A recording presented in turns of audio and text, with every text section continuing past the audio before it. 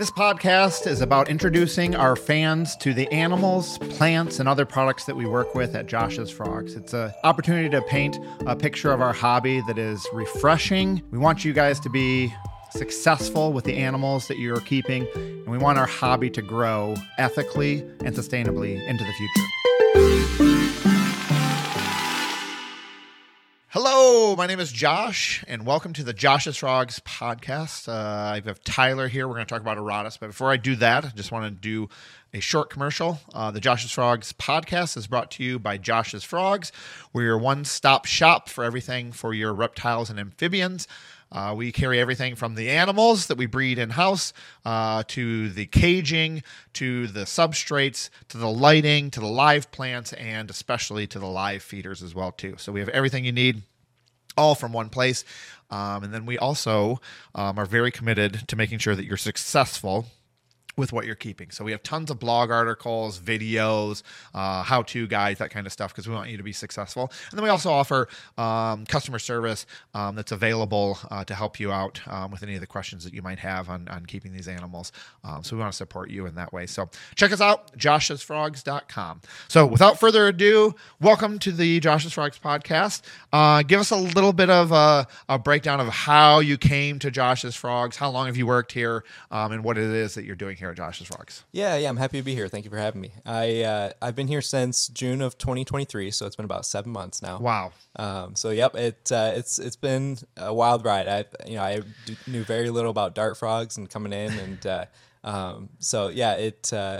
in terms of what I do, I started out my first 2 months with Tinctorius, and then the position to open up for the Auratus, and I jumped on it, and I watch over and take care of the 13 morphs that we have for the Auratus. So, Cool. Yeah. Now, pretend you're talking to our uncle or aunt who doesn't know anything about keeping dart frogs. Explain what's a week like. What are you doing on a weekly basis to take care of the Auratus? What's your schedule look like, and what are the kinds of things that you're doing?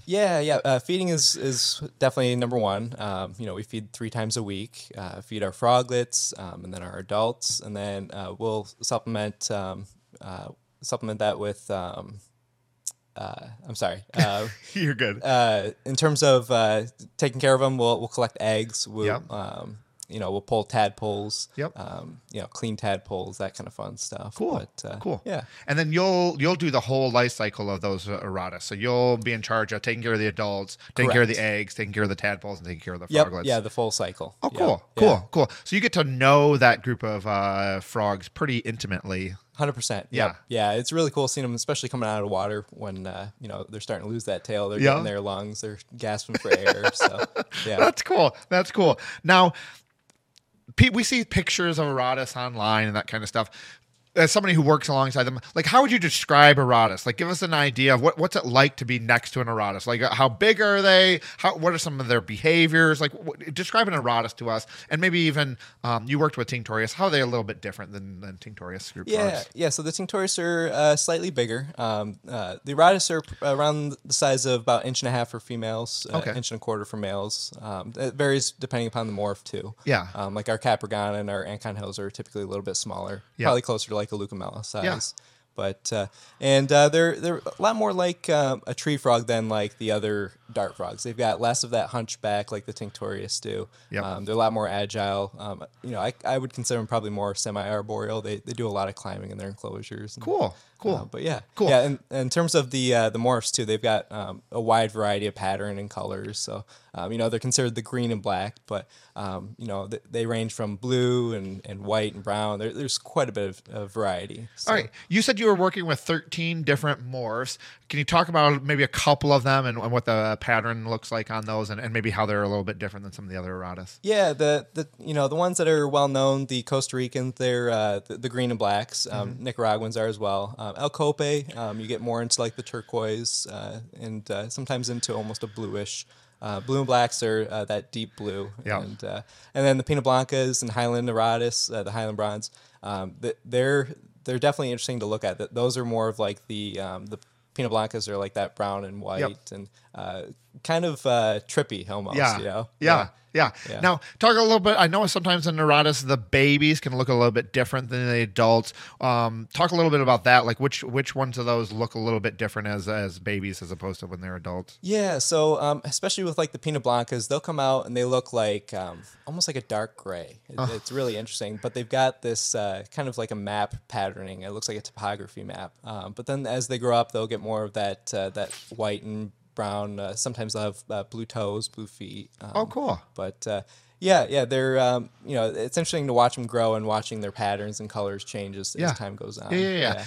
You talked a little bit about patterns changing. Are you experiencing that a lot with Auratus? Sometimes as younger, they don't look the same as they do when they're adults? Yeah, they're quite a bit different, and darker too at times. Like sometimes our El Cope will come out a little bit darker, and then their colors will kind of they'll kind of color up as they become froglets and into their adulthood. Yep. So. What about breeding? Are there differences among the different Auratus and like how much they breed or how easily they breed? Are you noticing differences like that? It's tough to say just because we do keep them communally to where it's tough to get an idea as to how often they're laying. We'll have double clutches at times, but they seem very prolific. Really? Yep. I do know that, from what I've read online, that some of the females will sometimes eat eggs, which is interesting. Yep. I haven't personally seen it yet, but I'm sure it happens. Cool. So, Now you said keeping them communally. Like how are we setting up the groups at Josh's Frogs, and are they all set up the same way, or are there some that are different? Yeah, we'll have the 20-gallon tanks, 20 tall or 20 high, and we'll heavily plant them with like one of my favorites are the begonias for them to climb on. Just making sure they've got a lot of structure and hiding spots to come in and out of the their setup. Yeah. In terms of communally, I think we typically stick to around 4 frogs per. That seems pretty comfortable for them. Cool. Making sure you're keeping an eye on. Body composition, size. If you've got one that's quite a bit larger than the others, sometimes there could potentially be issues. But just keep an eye on that. And but they do keep well communally. Cool. Now, when you're setting up that way, how often are you checking for eggs, and how often are the tanks successful in producing frogs? Like how often? As a rule of thumb, like how often are you expecting eggs? Yeah, I would say, so we check it weekly. I would say tanks, 1 to 2 weeks they're laying. I'd say probably 10 days is pretty common. Okay. But, egg size or clutch size, typically, 4 to 8 seems pretty typical. Cool. It's hard to tell too with double clutches. Sometimes they'll lay in the Petri dishes. Yeah. Twice to where you'll have, maybe a dozen or 14 or something like that. Cool. But now, when you're keeping them communal, are you putting 2 males with 2 females? Are you putting them together, not really sure what the sexes are? Like, how are you doing sexing, and what's your aim for how you do those sex ratios inside a tank like that when you're doing them communally? Yeah, that's a great point. Because the Auratus can be a little bit more tricky to sex. It sometimes a shell game, trying to play around with what works with what. Sometimes you have to play around with that, but typically, we try and do it similar to like the Tinctorius, where there's multiple males to a female kind of thing. Cool. But then again, like I said, you just kind of have to play around with it a little bit. And I think sexing typically 10 to 12 months is normal, but it might be easier the older they are, just because the females do get that wider waist. They have that pear shape. Yeah. So, yeah. It can be fun to try, and it's like a like I said, a shell game almost. Yeah. But yeah. Now, cool. Now, this is very similar to some other dart frogs, but talk a little bit about the breeding. So you get the eggs. What are we doing with the eggs? How are we taking care of the eggs at that stage? And then walk me through tadpoles and then coming out of the water. Like, what are we doing in that process? And some time frames, guesstimates, and how long those stages take. So when we're pulling eggs, we'll make sure that we're giving them some tadpole tea with a little bit of methylene blue. Just to make sure that there's no mold growth and stuff like that. And then we'll, the day that we pull them, we'll go through and we'll use a turkey baster and clean them out, get any sort of dart frog poop that's in there, any sort of leftover food, making sure that they're staying nice and clean, and then they'll morph out as they pop out of their little egg casing, making sure that their gills are gone by that point. We'll transfer them into a small cup with some tadpole tea, and a little bit of a Indian almond leaf, and just making sure those tannins are up. Yeah. And and then we'll make sure we're watching over the 2 to 3 month process, making sure they're being cleaned, feeding them with a little bit of little algae pellet, and the leaf also that's a great food source for them. Cool. But and then they'll morph out, and we'll put them at a 45-degree angle in a separate area where they have room to climb out. And we check them, every morning, and as we're leaving for the day, we'll double check that, making sure that if they're ready to come out of the water, we'll transfer them into their raising bin. Yeah. So. Yeah. That brings up another point about boldness when it comes to Auratus versus Tinctorius. Do you see those as a little bit different? Do you see Auratus as a little bit more skittish? I know they have a reputation for being that way. Good point. Yeah. So that is the reputation. If you're comparing them to like the Terribilis or the Tinctorius, yes, they are considered a little bit more shy. Our Costa Ricans and our Alcope are quite bold. They're up at the front of the tank ready to eat. But some of the other morphs, they can be a little bit more shy. The main thing to make sure that you're doing is just making sure that they have proper hiding spots, making sure they're feeling comfortable in their enclosure. Because the more hiding spots you give them, seems contradictory, but the more that they have, the more comfortable they're going to feel, the more they're going to be willing to come out. Cool. If you compare them to like a tree frog, you're going to be seeing them a little bit more often in terms of that. Yeah. Speaking of tree frogs, Auratus, you're talking about them being out and about, so they're awake during the day as opposed to a lot of tree frogs? Yeah, so they are diurnal, which is really cool about them. They're a great pet in terms of that because, like some of our, like the red-eye tree frog, they're nocturnal, so the times that you're going to be seeing them is typically when people are sleeping. So, that is a really cool aspect about them. But yeah. Yeah, cool. Now, talk a little bit about, you talked about plants and hides. Like, how are we setting up the dart frog tanks? Like, what are we using substrate-wise, and how are we setting that up? Yeah, so I kind of, when I'm talking to customers at trade shows, I try and let them know it's kind of like a lasagna in the tank, right? I love it. That's you're picturing those layers, right? Like we have on our bags. Yeah. You've got your drainage layer, your substrate barrier, your substrate, and then really heavy leaf litter, making sure that they don't have contact with that substrate. Just making sure that substrate or that drainage layer is there, so as you're heavily misting, you're not causing any sort of rot with the plants or oversaturating the substrate for the frogs and that kind of stuff. Cool. Yeah. And then you're planting live plants in there and no screen at all, like totally glass with the Auratus. That's correct. Yeah, with humidity, trying to keep up to 80 to 100% humidity, it is important to make sure they have that glass to where and making sure that as your plants are growing, that's going to help hold the humidity in. But like I mentioned, the begonias are a great plant for them.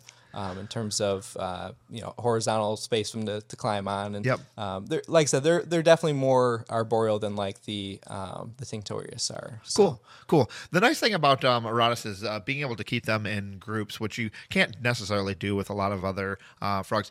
Are you witnessing them interacting with each other? Are they kind of leaving each other alone? Like, what are you observing as you're working with those guys? Yeah, they definitely have personality. I will say that. Really? When I first came in, you look at these guys like, oh yeah, they're just frogs. Right, but no, they definitely have that sort of communal personality aspect to them. So they'll climb on each other. They'll as they're feeding, sometimes they'll be like, "Hey, get out of here! It's my turn to eat." And stuff. They're definitely a really cool frog to watch. Be its own, like I said, a little community almost. So, talk a little bit about feeding. You talked at the very beginning. I think you were saying 3 times a week for the adults. What are you guys feeding, and then what are you guys supplementing with, and then how's that different from the froglets as well? Yeah, so our froglets will feed melanogaster. They're the smaller species of fruit fly, and making sure every time that we're feeding, we're dusting with a calcium plus or Repashy calcium plus, and then trading off with like vitamin A once a month. That is a really important aspect to it. Cool. Making sure they're getting that vitamin A. And then our adults will feed our Heidi. And it depends upon the size. It's not like this frog's going to be getting 4 or 5 fruit flies per. It just depends upon the size that they're at. The supplements is definitely super important. I think that's one of the things that people will typically get wrong in the hobby is doing every other or not supplementing at all, and that is such an important part of their diet. Yeah, cool. Now, we forgot to mention at the very beginning. I like to mention this when we're talking about poison dart frogs. Are they poisonous? Or am I in danger if I keep poison dart frogs in my house? Like, what's they are poisonous, but only in the wild. Cool. In captivity, they're not poisonous whatsoever. It's all about their diet. I believe they think it's ants is a big portion of that. Cool. But yeah, yep. So perfectly safe as a pet. You have no issues. The only reason why we wear gloves is just protect their skin since they are permeable. Yep. But there's no issues in terms of that. Yeah, so. and we're wearing gloves because of their skin, and that makes them not a very handleable pet. Like, you're not looking to like get your Auratus out and hold it, that kind of stuff. That's correct. Yeah, they're definitely more of a visual. It's the tank's kind of like an art piece. Yeah, yeah. You're setting it up and you're just watching it interact and grow. Not so much hey, crawl on my shoulder or something like that. Yeah. So. Cool. Now, somebody's thinking about keeping dart frogs. Why would you say, hey, Auratus, you should consider Auratus because of X, Y, and Z, or if X, Y, and Z? Why would you tell people like, hey, Auratus are the ones that you should choose? That's a good question. They all have their own personality. I chuckle a lot of times when I'm feeding the frogs because like our froglets, they do this thing. I call it the scaredy cat pose. I've actually got a photo, but I'm sure you've seen it before where it's like.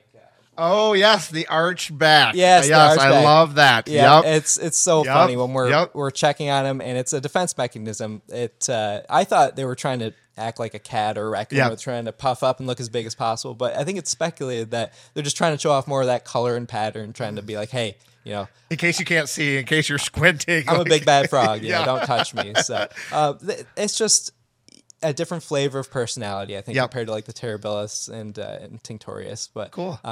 They're characters. I mean, they're funny. Yeah. Like Colin mentioned, they're just goofs. And, I really enjoy them. They're fun. Yep. I'm looking forward to getting my my own here pretty soon. So. Cool.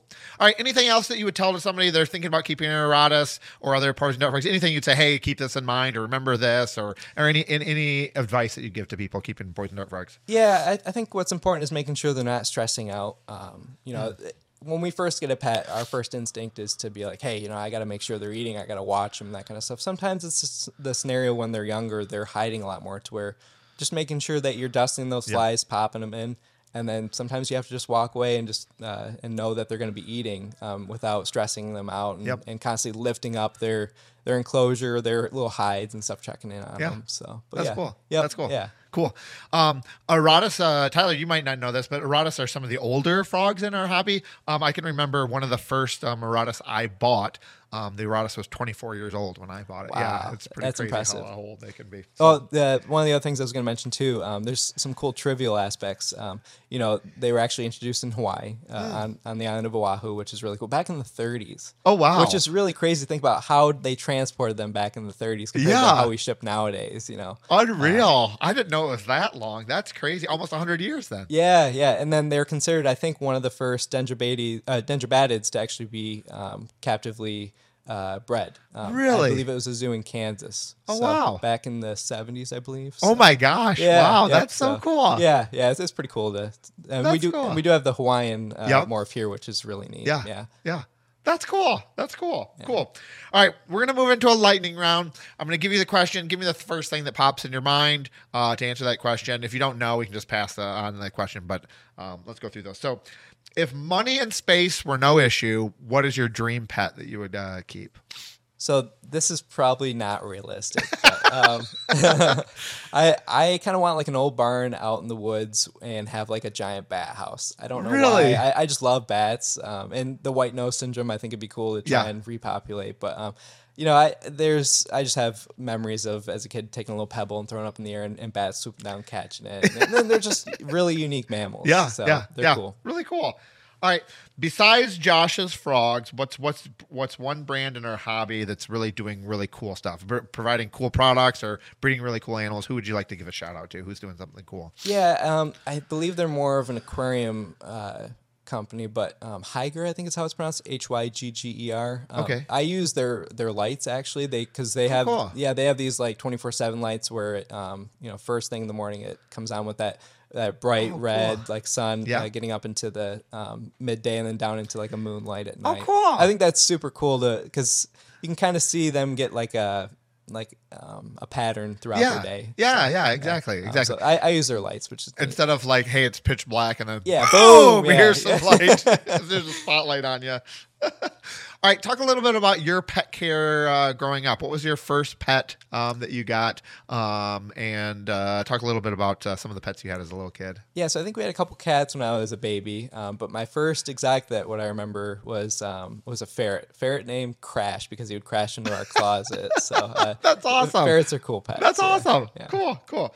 All right, in all of the world, what's your favorite animal or plant? What's the coolest creature or plant on our planet? I've always liked cheetahs. I think they're yeah. really unique. In terms of plants, I like the bleeding hearts. My grandma used to grow those. Yeah. Those are cool. Yep. Cool. A lot of unique stuff. I can't pick one specific favorite, but those come to mind. Cool. All right, when you were a little kid, what did you want to be when you grew up? Veterinarian. I wanted to help animals. Really? And then you grow up and you find out, medicine is not for me. That's cool. All right, what do you do with a free hour of free time? No one's bothering you. You finally got some free time. What are you doing with that hour? So hypothetically, it's spring or summer right now, and I am outside photographing critters with a macro lens. Oh, cool. And you say an hour, but typically it's probably 2 to 3 hours. You can't stop at an hour. Yeah, so. Cool. All right, last question, probably the hardest one. You have everybody's ear. Everyone's listening to you. What's one piece of advice or encouragement that you would give to everybody? Yeah, so it's this is a quote. I'm not sure exactly who wrote it. I remember reading it a while ago, but it's that finding a passion is not discovering what you like. It's figuring out what you're willing to suffer and make sacrifices for. I think that's super important with our hobby. Yep. Making sure that we're putting our animals first. I remember Brandon was talking about this, but it is a privilege. It's it's not a right to own animals. Yeah. But a privilege and a responsibility. It definitely is. Yeah. So, Cool. Yeah. Thanks a lot for your encouragement, and thanks a lot for sharing some wisdom on Auratus. So thanks for taking your time for doing that. Yeah. Check out some of our lives. Tyler's been on some of those lives. He's been a part of some of the content that we've created, and you'll see more and more of him as he helps us help you guys take care of your animals a little bit better. So thanks a lot. Thank you for having me. Thank you for tuning in to today's episode. If you enjoy this content and want to stay up to date, make sure to like, subscribe, and follow us across social media. We always want to bring you the best content, so let us know what you think in the comments.